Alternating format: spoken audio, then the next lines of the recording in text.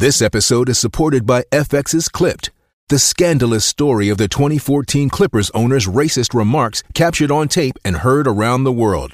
The series charts the tape's impact on a dysfunctional basketball organization striving to win against their reputation as the most cursed team in the league. Starring Lawrence Fishburne, Jackie Weaver, Cleopatra Coleman, and Ed O'Neill. FX's Clipped, streaming June 4th, only on Hulu.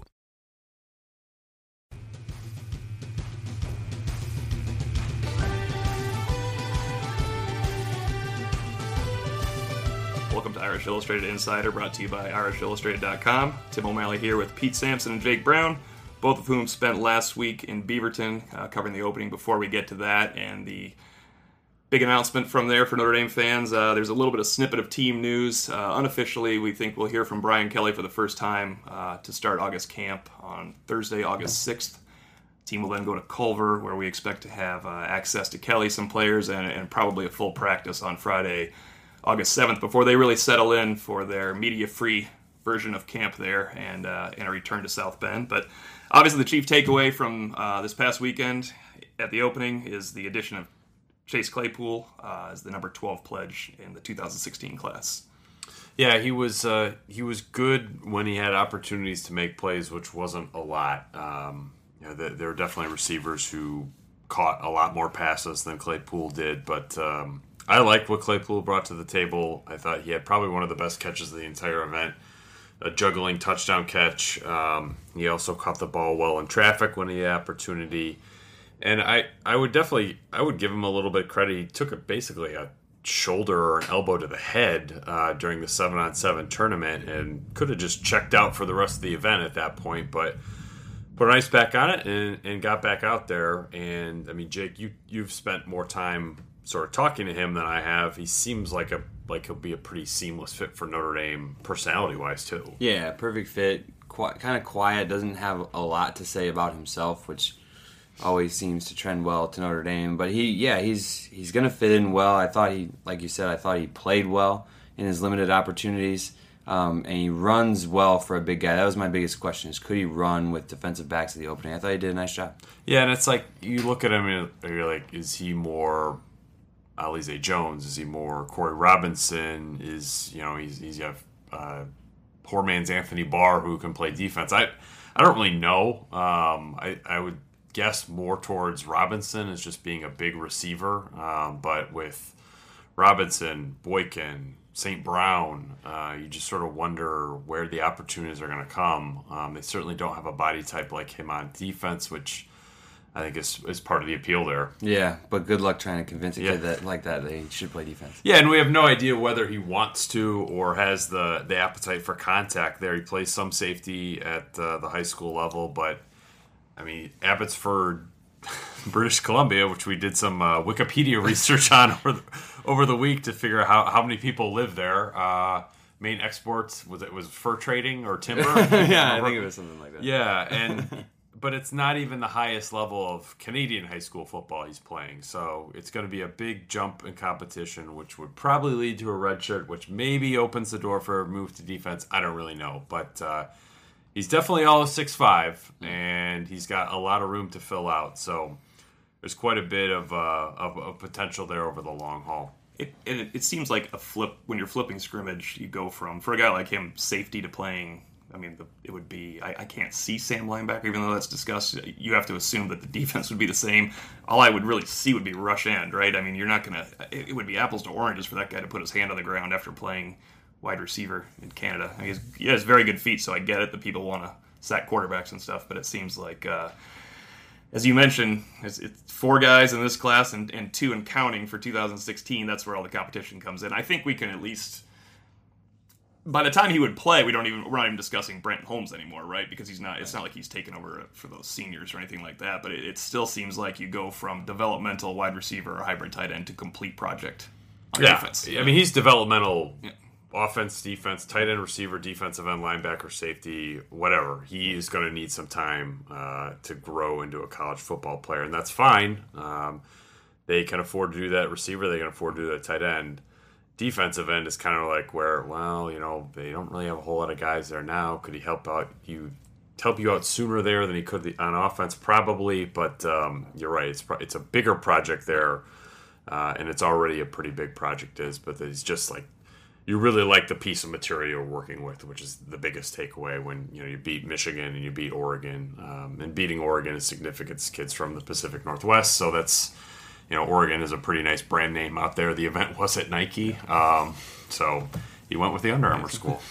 And 3 other pledges out there I think you guys touched on. Parker Boudreaux looked the best of the 3. Of course, that's not necessarily fair because Tommy Kramer couldn't really compete physically.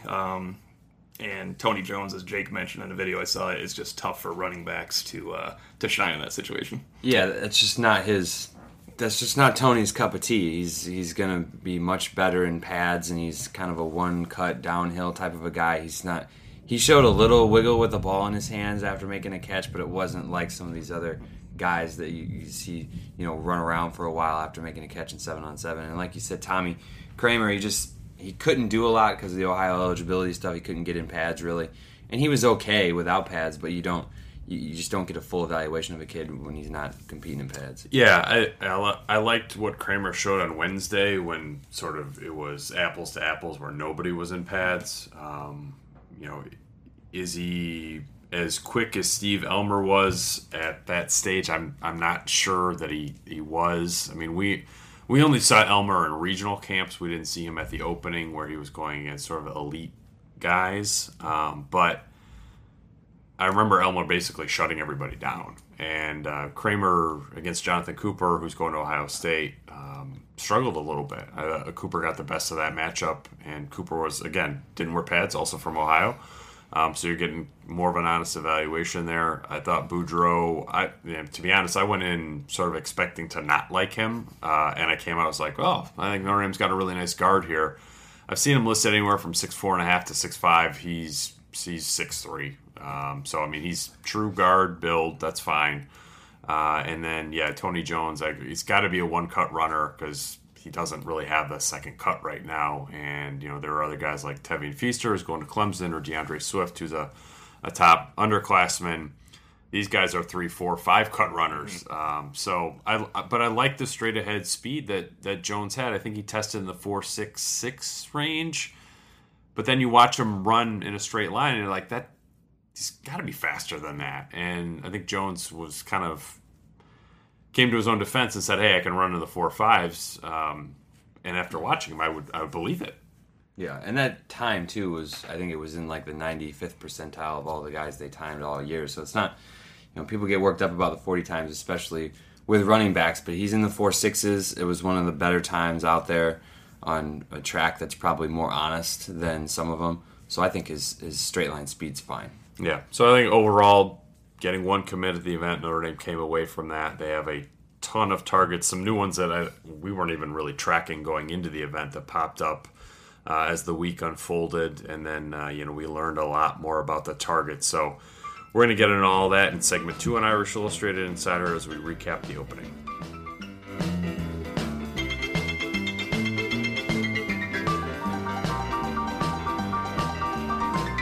We are back with segment 2 of Irish Illustrated Insider. I want to put a bow on what Jake and Pete saw out of the opening and kind of talk about, if not trending Notre Dame's way, some guys that maybe Notre Dame made an impression on or made impressions on you going forward. Yeah, Oluwe Batiku for sure, since he looks like he's 26 years old, and Notre Dame doesn't have anybody like him in this recruiting class or last recruiting class or the recruiting class before that. So, defensive end out of Sarah High School. I came out with a top 6 a while ago, and I sort of just dismissed it because 5-star defensive ends don't seem to look at Notre Dame very seriously. But being around the kid a little bit, and Anna talked to him a couple times, this is a kid that would fit in really well at Notre Dame. And I don't think it's maybe the pipe dream that Rashawn Gary is, who has mentioned Notre Dame, but we're getting to the point where it's like, are you sure you're visiting Notre Dame? Because you keep saying you are, and then nothing seems to hit the schedule. So, yeah, Batiku for me was far and away not necessarily a new name, but somebody that had a new understanding of, man, Notre Dame could actually get this guy. And most important, that would be obviously the most important get going Yeah, forward. that's to me. Notre Dame is not going to have a great recruiting class unless he's in it, because there's not. I mean, there were a lot of defensive linemen at this event who all looked really good, but that was the only one Notre Dame seems to even have a shot with. Yeah, I thought he was fantastic from what I was watching more defensive backs and stuff, but I mean, he looks like $1 million. He looks like he's a fully developed, ready to go to the NFL guy almost. It's like you don't see guys like that very often. Brought some speed. Notre Dame, like you said, hasn't had one of those guys since the Aaron Lynch class, really. Yeah, the instant really. impact, like can get on the field as a freshman type of a kid. And I feel like one of these days a defensive end is going to look at Notre Dame and go, I can play there really early. No one seems to do that. And maybe this is the one, and maybe it's a good compromise between staying at UCLA or staying out west and going to UCLA or going to Penn State, closer to where his mentor would want him to go on the East Coast. But Notre Dame needs a guy like that really, really, really bad. There are a couple new linebackers to sort of hit our radar at least a little bit. They've been on Notre Dame's. I mean, you had Jonathan Jones out of Florida, who Parker Boudreaux was all over during the event. You had Dontavius Jackson out of Texas, Houston area, that is, top 18, top 12, something ridiculous like that, but said he's going to officially visit for the Texas game, so that automatically puts you in a little bit more of a serious conversation.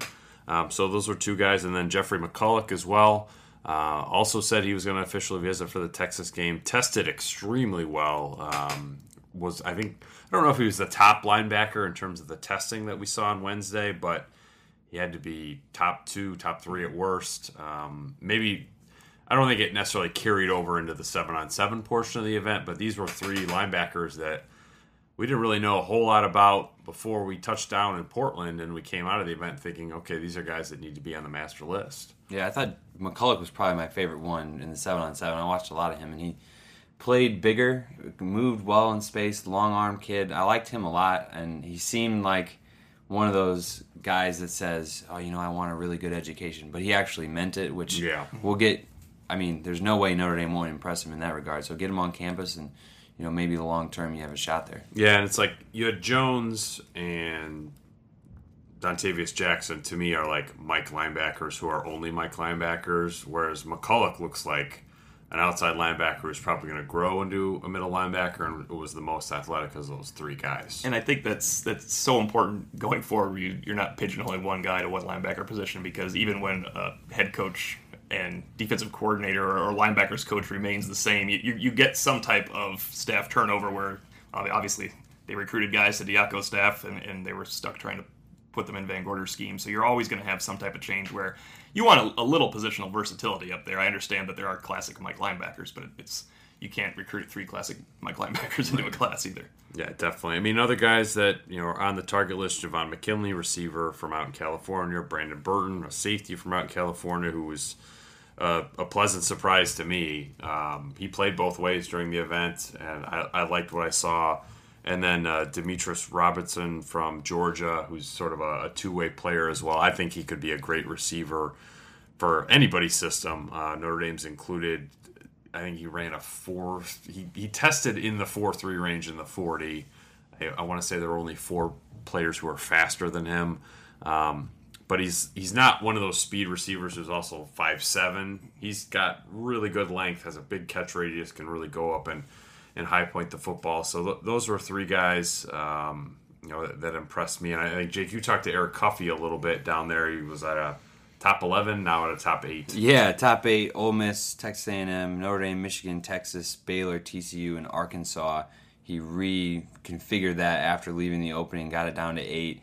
Sounds like Notre Dame will get another visit, an official visit in the fall. He said he's going to officially visit Michigan too, which he hasn't seen yet. Had a lot of good things to say about Notre Dame. Really like Todd Light. I think in the end it'll be hard to get him out of Texas, as it always is, especially for a kid from Waco. But they put their best foot forward there at the least, and are going to get him on campus one more time. Yeah, it seemed like talking to people around there, they felt like Texas and Baylor, maybe not in that order, led for him. But they got him up for the invasion. If he comes up for an official, then you're a little bit more of a player there.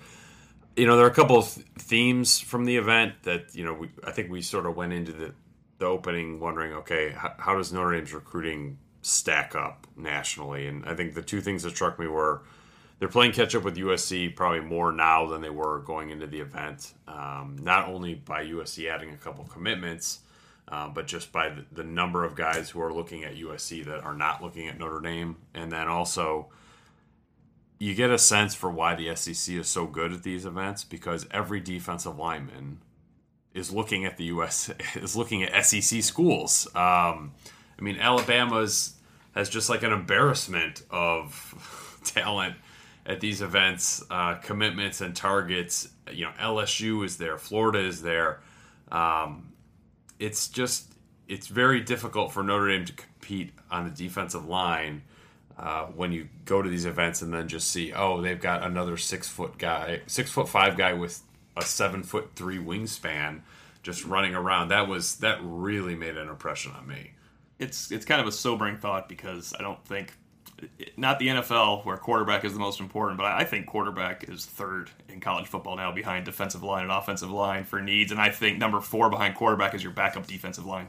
So it's important. I know Notre Dame looks good in the future at quarterback and great at offensive line, but I think they'll develop into having a fine starting defensive line, but it's just having those reinforcements that you use like they did in 2012 where 6 guys play and the drop-off between 1 and 6 isn't just remarkable. It's obviously Lewis Nix was a lot better than Tony Springman at that point, but you didn't lose anything, and I think that's what you need going forward. And then, as you said, it's a challenge at this point. Yeah, and it's not a question. I'm sure some listeners are saying, "Well, hey, you don't need to have a defensive line as good as LSU or Alabama right now because they're not even on the schedule," and that's a fair point. But if we're talking about this in terms of what's it going to take to make the college football playoff, that's where you do need that depth, and you do need that talent in the starting lineup. And right now, Notre Dame's not there.